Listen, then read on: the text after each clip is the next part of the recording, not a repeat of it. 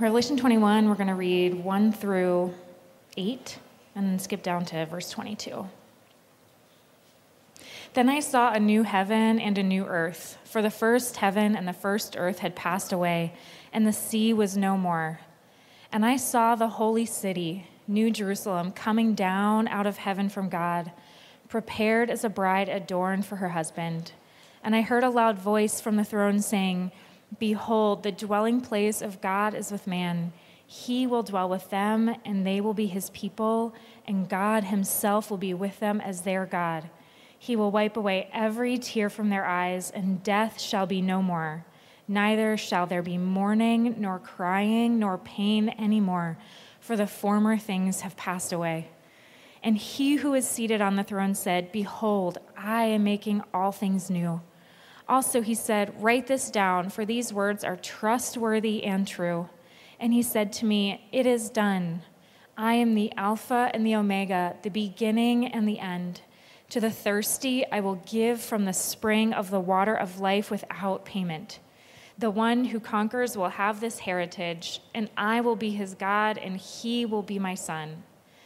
But as for the cowardly, the faithless, the detestable, as for the murderers, the sexually immoral, sorcerers, idolaters, and all liars, their portion will be in the lake that burns with fire and sulfur, which is the second death."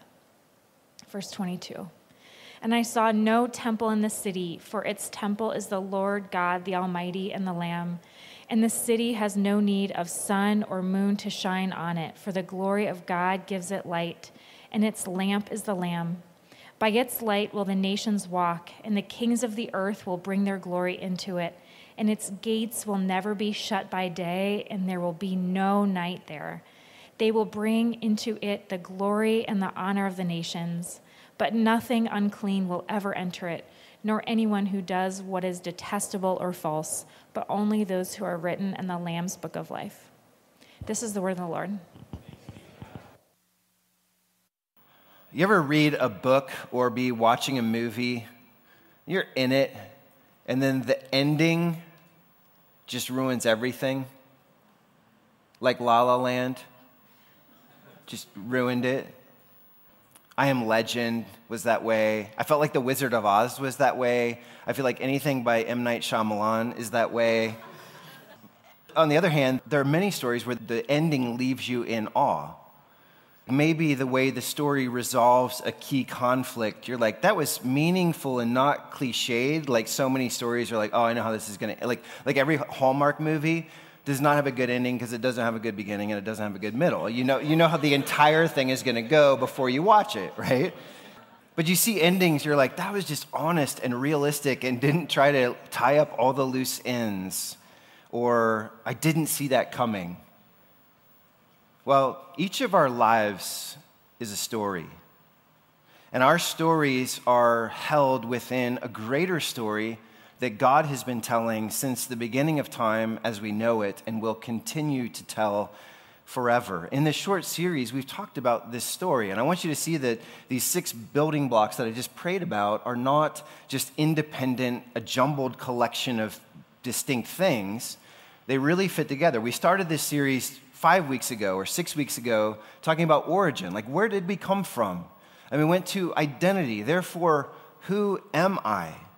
And we went to purpose, like what is the meaning and the purpose of my life? And we talked about morality. How do we know right from wrong? How does anyone know right from wrong? And last week we talked about pain, like looking at this world, looking at our lives. Why is there so much suffering? And today we talk about destiny, like where are we ultimately headed? And I let off the way I let off because many worldviews actually paint a picture of an ending, a final chapter, as it were, that make total nonsense out of everything that came before it. It just doesn't correlate to the life that we're meant to experience, the life that God made us for. So I read this a couple weeks ago, but it's like Bertrand Russell saying, all the labors of the ages, all the devotion, all the inspiration, all the noonday brightness of human genius are destined to extinction in the vast death of the solar system, and therefore the only firm foundation for life is, get this, unyielding despair. Like he's coaching you to live in despair because he's like, at the end of the day, there's going to be nothing, and nothing that you did, whether it was good or bad, will have any meaning or any lasting purpose at all. That's quite a contrast to how I ended last week, not that you remember it, but I ended by quoting Dostoevsky in The Brothers Karamazov, where he says he believes that in the world's finale, at the moment of final or eternal harmony, something will happen that's so good, it will make sense of everything that came before. And the pain will not only be healed, but it'll be put into a perspective where it's like, that's why God did that story that way. Okay, so who's right? Does the story end with this kind of meaninglessness and despair like Bertrand Russell and the secular humanists, or does it end in something really beautiful and eternal? So I'll get 4 questions this morning. Where do we go? What will that be like? How does the story end? And so what?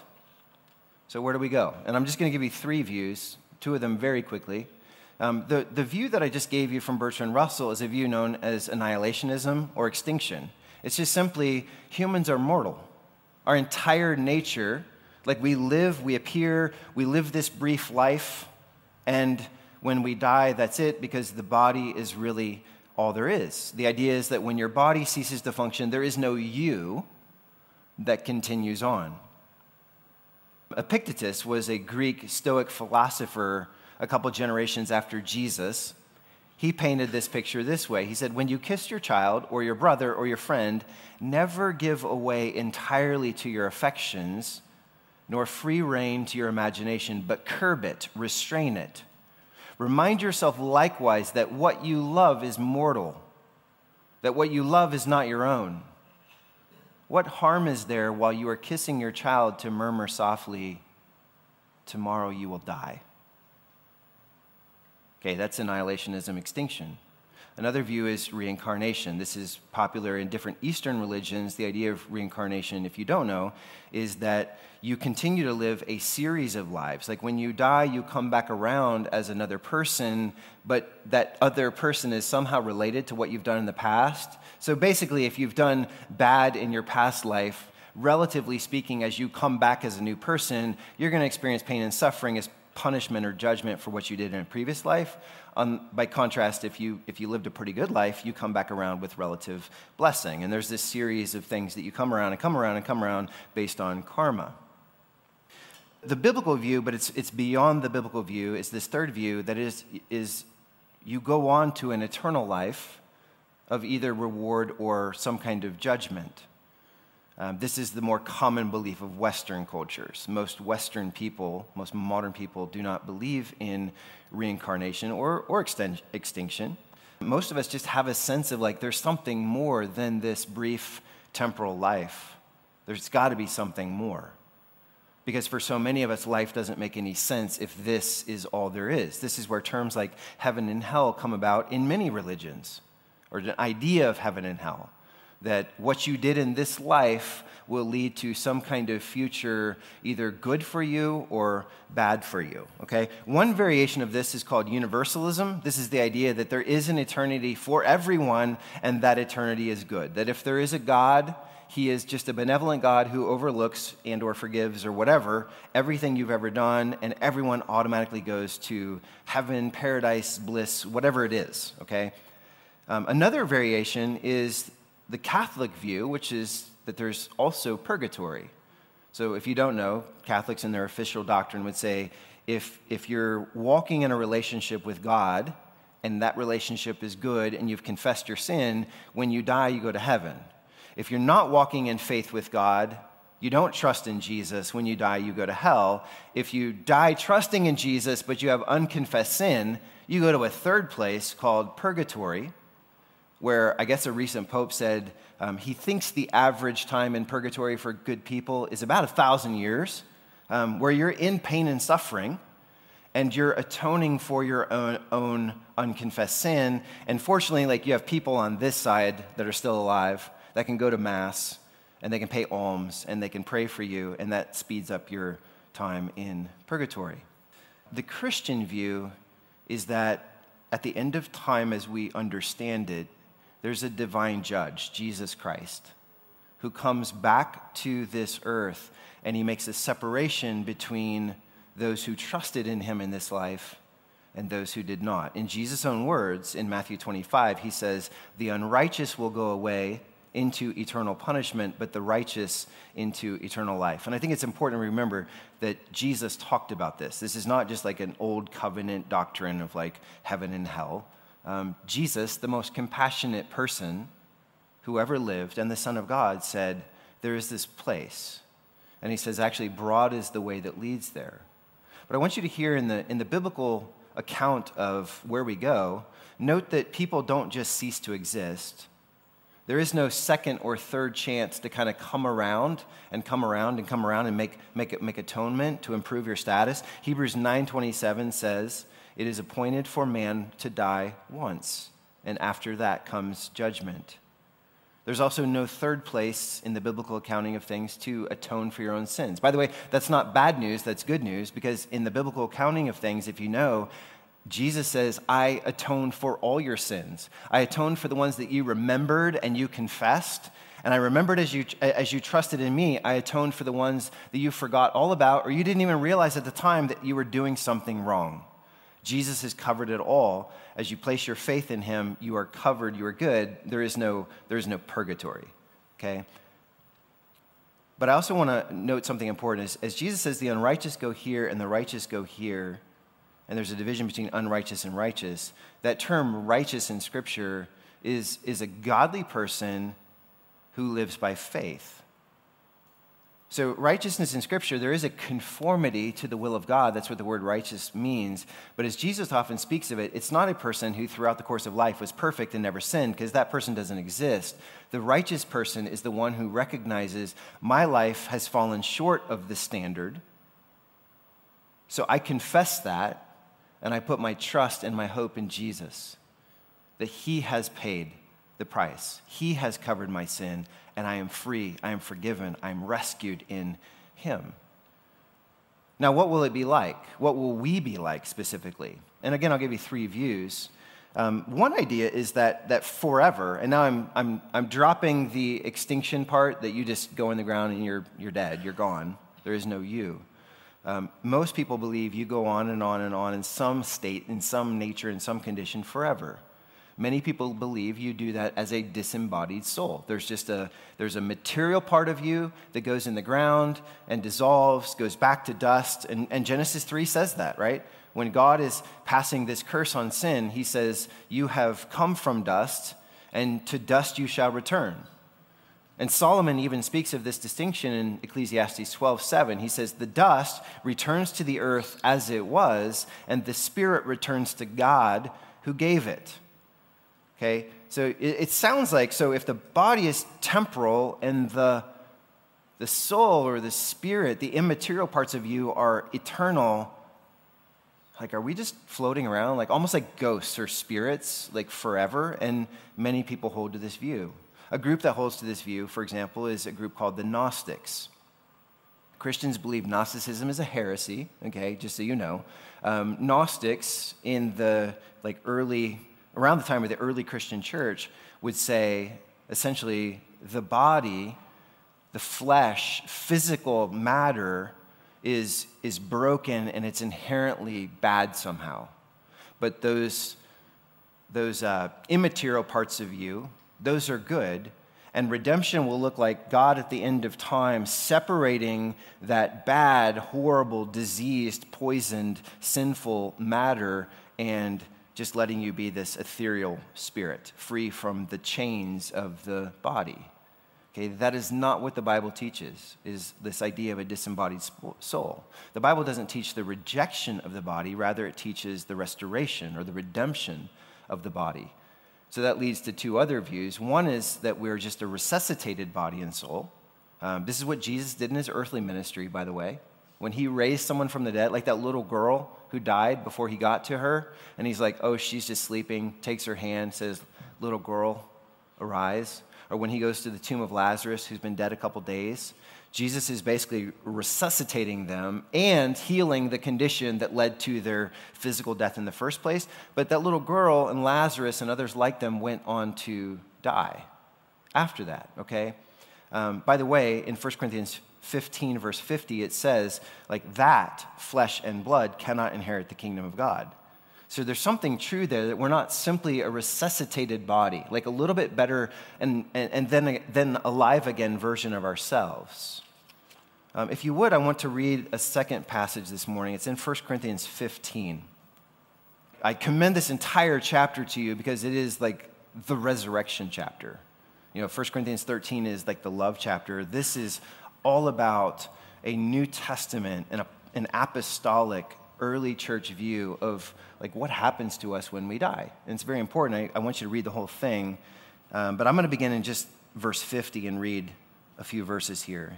This is Paul, the Apostle Paul. He says, I tell you this, brothers and sisters, flesh and blood cannot inherit the kingdom of God, nor does the perishable inherit the imperishable. Behold, and that's a word that's like, look, I tell you a mystery. We shall not all sleep, but we shall be changed in a moment, in the twinkling of an eye, at the last trumpet.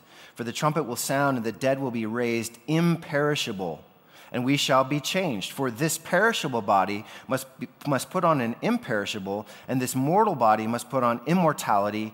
When the perishable puts on the imperishable, and the mortal puts on immortality, then shall come to pass this saying that is written, and this is from Isaiah. So it's like that prophecy now comes true. Death is swallowed up in victory. O death, where is your victory? O death, where is your sting? The sting of sin, or the sting of death is sin, and the power of sin is the law. But thanks be to God who gives us the victory through our Lord Jesus Christ. And I want you to note that what Paul is saying, what the Spirit is giving Paul to deliver to the church for all ages, is you're not simply resuscitated, brought back in that old body. You get a new body, and you notice there's some continuity and some discontinuity to what came before. Like, you're the same person.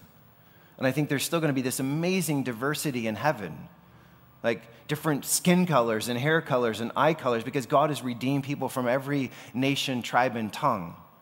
Okay? And we're going to go on and on forever, but we're not raised as this like army of clones. And I always picture like Star Wars of just like all these clones. Everybody looks alike, and they have their marching orders from the Grand Poobah, and they just do their thing. There's nothing like that in heaven. There's a continuity to who you are now, but there's also a discontinuity because God has given you a new body, a body that transcends the ability to wear down and to die. By the way, the first glimpse of that resurrection body is Jesus himself. We would read earlier in this chapter, 1 Corinthians 15:20, Paul says, Christ has been raised from the dead, the first fruits of all who have fallen asleep. And that first fruits term is important because, like, if you like gardening and you're planting stuff around this time of year, and you start to get those first, like, cherry tomatoes or green peppers or strawberries or whatever it is, when you see that fruit appear on the plant, even if you didn't know what that plant was before, you know more strawberries are going to come from the strawberry thing. They're going to look like that first. They're going to have the same nature, the same DNA, as it were, as the original. And you notice that continuity and discontinuity with Jesus' resurrected body. Like when he comes out of the tomb on Easter morning and he sees the disciples, they can recognize him. He still looks like the person that he was. He still has the scars from the cross. That's part of how he gets them to believe in him. He's like, look, see my hands, see my side. I'm still wounded forever for you, but forever healed. And there's this discontinuity of Jesus like appearing in locked rooms. Like, that's going to be fun, to have that part of your nature. What are we doing? Like walking through walls or teleporting or I don't know. But the point is, this isn't the same body that went in the ground. It's a unique, eternal, creative act of God that we go on and on forever as a resurrected, restored body and soul. Now, how does the story end? Question 3. Let me just give you 3 things, and I'm now dropping like alternate views. I'm just kind of charging forward on this is how the scripture tells the story. How does the story end? Number 1, and there are 3 things I'm going to give you here. This is not comprehensive of certainly like the book of Revelation because I don't understand most of it. But here are 3 things I do understand, okay? Number 1, the author of life will defeat death. And I said this last week, and we need to remember this as part of our Christian worldview, that pain and suffering and entropy and death are intruders in the story that God is writing. They're enemies in the story that God is writing. They are not meant to be there, and they will not forever be there. Okay, they've entered the story through sin, but 1 Corinthians 15 again, verses 25 and 26 says, "For he, Jesus Christ, must reign until he has put all enemies under his feet. The last enemy to be destroyed is death." And I read these verses from 54 through 57 of just, "Oh, death, where is your sting? Where is your victory? Christ, in fact, has been victorious over you." And notice this interesting phrase where he says, the sting of death is sin. The sting is sin. Sin stings. Okay? Have you ever been stung by a wasp or a scorpion? The idea here is sin stings you, and it pumps this venom into your life. It's a toxin. Sin is killing us. Sin will kill us. But that's only half the story, that sin has pumped this venom into us and it's separated us from God. Because the other half of the story is that Jesus, as we sang about this morning, takes on this flesh and he comes to this earth and he says, let your sin, let that venom be pumped into me. Like, let me take the deadly poison of what you've done. Put it into me. And Jesus dies, and Jesus rises from the dead. And then, like, we're going to celebrate here shortly, like, his blood has covered us. And I don't know that this is good theology, but you shouldn't say that, because I don't know that this is good theology, but bear with me. This is an illustration. I'm not saying this is exactly how it happens. If Jesus takes the deadly venom into himself and dies and rises from the dead and is like, here is my blood for you. Well, how do we live and not die when we are bitten by a rattlesnake or something more venomous? It's because that venom itself, like has probably been in someone's blood, has been centrifuged, has been put into a form that it is the antibody that fights back and gives us life instead of death. This is what Jesus has done for us, the author of life, defeating death. These enemies, these intruders are defeated in the end. Secondly, the Creator will restore his creation. Because our lives, our souls, our bodies are not the only thing that's marred by sin and the curse of sin. Okay, in Genesis 3, God tells Adam and Eve as part of the curse, like this is going to like seep into the ground, as it were, and everything's going to be touched by the curse. These thorns and thistles that come up, and the way the earth pushes back against you and seeks to destroy you. And in Romans 8, Paul says the entire creation is in bondage to decay. It's groaning with futility. All of creation is longing for the day when Christ returns to make everything new. And contrary the Gnostics, this earth and the physical matter is not inherently bad, and part of this new creation is that we get matter, like physical matter again, but in a new form, kind of like our body. So Isaiah 65, 2 Peter 3, Revelation 21 that Edith read, all speak of a new heavens and a new earth. In the final chapter of the Bible, we read about this final form, this perfect garden city called the New Jerusalem, coming down to earth. And that picture is that heaven and earth are no longer separated by our sin. There's no longer this distance, this divide. But he's like, this garden city, this perfect, beautiful city. It's called the Holy City. It's replacing the Jerusalem that's broken. He's like, it comes to earth. It's replacing the Garden of Eden where things broke. And now he's like, I'm restoring all things. And heaven and earth come together. I always love pointing out, not around Christmas time, these words from Joy to the World that say, he comes to make his blessings known far as the curse is found. He's not just coming to evacuate Christian souls from this earth and just burn everything up and be like, yay, we're in heaven forever. You know, heaven comes down to this new earth. And it says kings and princes and nations come in and out of these gates that never close. And there's this perfect culture. Every square inch recreated as God's masterpiece, beautiful in design and function. Satan doesn't get 1 square inch. This is the end of the story. The Creator will restore everything. Behold, I make all things new. And then finally, under what happens, the Lamb who died for you will be with you forever.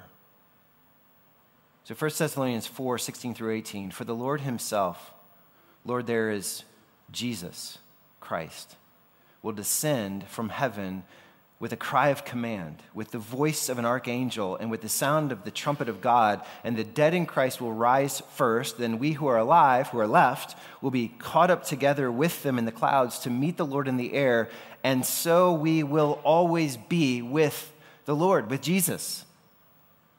Okay?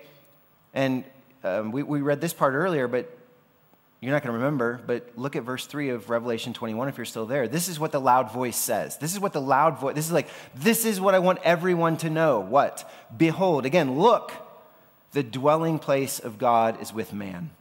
He will dwell with them, and they will be his people, and God himself will be with them as their God.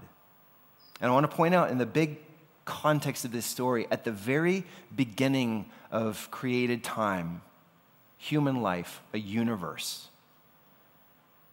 The picture was God's people living in God's place, doing relationship with God, loving him, pursuing him.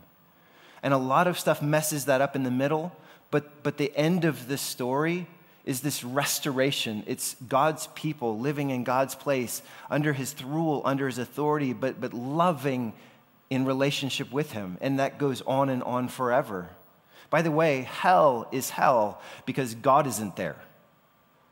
And maybe even for some of you, the God that you didn't think you wanted to be a part of your present life, it will be hell because he's not there forever. And heaven is heaven, not because of pearly gates and angels and wings and, God forbid, harps, but because God is there. And I love just reading through the book of Revelation and being wait, what God is there? And he's the Alpha and the Omega, the beginning and the end, the first and the last. The light of the world, the fountain of living water, the true temple. Did you catch that? And if you read more around 21, 22 of Revelation, it's there is no temple. Why? Because God himself is there. He is the temple. What did the temple point to? That unholy people, broken people, can't just rush into the presence of a perfectly holy God. So God condescended to make this building, this space of you can come through this animal slain for your sins and sacrifice to cover so you can approach God in prayer and cry out to him. But now there's no physical structure, not in Jerusalem, not anywhere, because Christ himself just says, come. You come to the Father through me. There is no other mediator. There is no other building. There is no other space that you need to go to. God is with us forever. The last chapter that goes on and on forever is the Garden City, where God dwells in perfect love, perfect justice, perfect shalom with those who love him. And so what? Last point. So what? Because I don't want this to be oh, cool, that's a good story. I love the way that story ends, and I do. So what? How does that impact today, the way you're living right now? 3 things. First, live expectantly. Saying I think Christians should be the most hope-filled people. This is part of what we said last week about pain. Do you remember the word we gave you for the type of psalm, the type of prayer, the type of song that you can sing, the type of prayer you can pray? Lament. And a lament is crying out honestly to God, this hurts, this seems unfair, I'm angry, I'm scared. Why did the wicked seem to prosper? Why is my life so hard? Why is it filled with pain and disease and misfortune? And what do I do with that? I hope in you.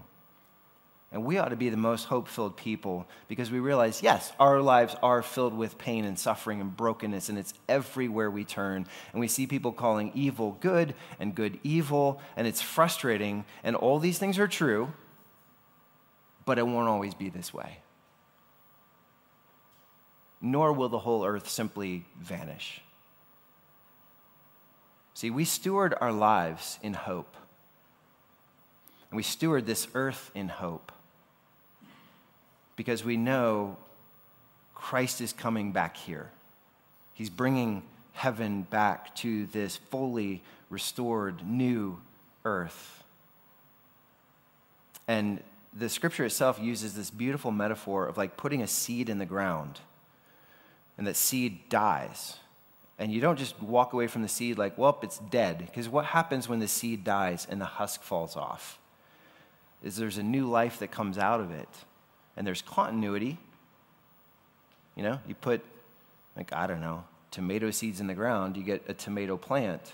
There's a continuity, but there's discontinuity. This doesn't look like a seed, a dead, dying, rotting thing in the ground. This is a plant with fruit. And we plant and we work in hope, okay? Live expectantly. Number 2, live faithfully. Because knowing this is your destiny by hope in Jesus, like, doesn't it spur you on to, like, want to live the kind of life that he's asked us to live, that he's enabled us to live? It's not like a condescending or moralistic thing of just like, well, I have to do this for God. It's like, no, I get to see him one day, that the Lamb who comes and sheds his blood and takes the venom of my sin and takes the death that I deserve. So, and by the way, this term was in what Edith read. There's a first death, which is your physical death, and we all experience a physical death. We will. But the second death is that separation from God. And family, if you don't know, Jesus came to this earth, the Son of God came to this earth and paid the price so that you never, ever have to experience a second death. You never have to be separated. I think sometimes we as Christians can be like, well, I want to be faithful, but it's like, you notice how like no one sees your faithfulness? No one seems to care. And when I look at the end of the story, I'm like, wait, God sees. God cares. This honors God. Jesus told a couple different parables about giving different ones different talents and resources to work with. And what does he say? Go be faithful with them. And with that talent, you may make 10 talents or 5 talents or 2 talents or 1. I don't care what your return is on the investment, because in a sense, he controls that return and you don't. But he's like, but invest it. It's part of living faithfully. It's part of living hopefully. How about your work? I mean, both your vocational career work, like your job, and I mean all the other work that you do, which may be most of the work that you do outside your vocation. Like, doesn't it bring a sense of joy to know I'm ultimately working for this God who tells this end of the story? I'm not just working for the man. I'm not just working for money. I'm not just working for the next promotion. I'm working for this God. And I want to create knowing that my good endeavors will live on somewhere forever. See, the writer, Bertrand Russell's wrong. Like this art that you produce and all these things, they don't just like all burn up and it's like, oh, all the good I did for everyone is just gone. There's nothing. And Christ is like, no, I incorporated in this new creation. Read Leaf by Niggle. Leaf by Niggle. An interesting short story about the artist that was trying to paint the perfect tree, and he never got beyond one leaf because he kept trying to just conceptualize like what this tree should look like, and he was frozen in his work, and like, what is the meaning of this? How does this live on forever? And it says he like steps into heaven, and he's like, that's the tree. Like, that's the tree I was trying to paint, and there's the leaf that I did paint. And I think our work is more like that. Thomas Nagel is a famous philosopher and a professor at NYU. He says, even if you produce a great work of literature, which continues to be read for thousands of years from now, eventually the solar system will cool, or the universe will wind down and collapse, and all trace of your effort will vanish. The problem is that although there are justifications for most things big and small that we do in life, none of these explanations explain the point of your life as a whole. It wouldn't matter if you had never existed. And after you have gone out of existence, it won't matter that you did exist. That's a lot of despair. And I'm thankful that I can stand here and preach on the authority of God's word. He is dead wrong. One, your life matters. Your life matters. Not life. Your life matters. Your work matters. The point, he's like, we can't even tell the point of life. Well, we can. We talked about it. The point of life is to glorify God and to enjoy him forever. And your death can't end that. It can only, as Keller just said, as Tim Keller passes away, and it's like, the only thing death can do to a Christian is make everything better. Because you go on and your work goes on. You don't go out of existence. And I think God does something like with Niggle's little leaf to say, you started, you tried, you invested, good for you. Here's what I did with your work. With this point of faithfulness, I don't want to miss the opportunity to urge you to another kind of faithfulness, and that's faithfulness in witness. Bearing witness to Jesus Christ, because family, every single person that you meet is an eternal soul.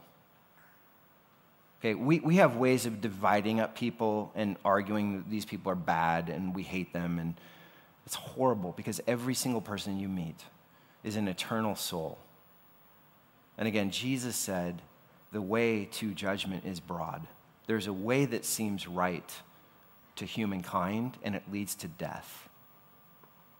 People get angry when I talk about heaven and hell, and they're like, how can you say that some people go to hell? How can you say that I don't go to heaven because I don't believe what you believe? And one of my questions often is, well, what do you think heaven is? This is a serious question. Like, what do you think heaven is? According to Scripture, heaven is this eternal place that's come down to earth, and it's for people who treasure Christ. Like seriously, I'm not trying to be funny, but if you don't treasure Christ, you're not going to enjoy it because it's all about him. It's not about me. It's not about you. Now we get amazing, I think infinite joy because life is about him. And now that we're perfected and we're with him, it's like this is the story. This is the narrative that my soul has craved forever. And so my point is, like, when we bear witness to Jesus, when we invite people to put their trust in Jesus, it's not like, well, we're doing that because we think we're better than you. We don't. We don't. Most of you don't. We're not doing it to, like, bludgeon people with the Bible. We're doing it because we're like, I believe I've found infinite joy. We're all putting our faith in something. There are basically three options: extinction, reincarnation, or something like the Bible story. Whatever you believe, you accept it by faith because we're not talking to the dead. Which story do you accept by faith? Which one are you allowing to transform your life? So live faithfully in character, in work, in witness. Finally, live generously. Live generously with all of your resources, your money, your time, your talents that God has given you. Honestly, what have you got to lose?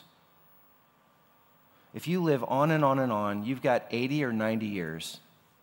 Congratulations, you lived a long life on this broken, painful earth, and maybe you die a multimillionaire. Do you know that the moment you die in Christ, your time on this earth and your minuscule dot of wealth will be like nothing in light of eternity and in light of your inheritance with Christ? Like, you can hoard your money or you can invest your money in kingdom work, but when you get to heaven, you're going to be like, dang, why was I so selfish?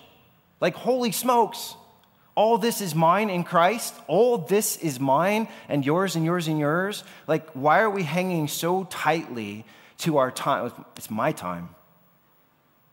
It's not your time.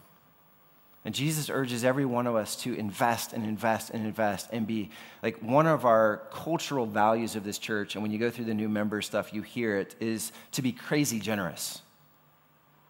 Now, great, work hard, provide for your family, have fun. That's a blessing of God to give you money to enjoy. I'm not saying that. But even as you invest in personal investments, there are ways to leverage those for greater generosity in the long term and to live a life, like leaving something to your children and your children's children, as the Bible says. But just, I want to be a church where people just look at, they're like, those people are crazy generous with their time. They're just giving stuff away. It's like they believe that they're going to live forever with a God who gives them everything. because we do. Isaiah 25, 6-9. On this mountain, the Lord of hosts will make for all peoples a feast of rich food, a feast of well-aged wine, of rich food full of marrow, of aged wine well refined, and he will swallow up on this mountain the covering that is cast over all peoples, the veil that is spread over all nations. He will swallow up death forever, and the Lord God will wipe away tears from all faces, and the reproach of his people he will take away from the earth, for the Lord God has spoken. It will be said on that day, behold, this is our God. We have waited for him that he might save us. This is the Lord, Yahweh. We have waited for him. Let us be glad and rejoice in his salvation.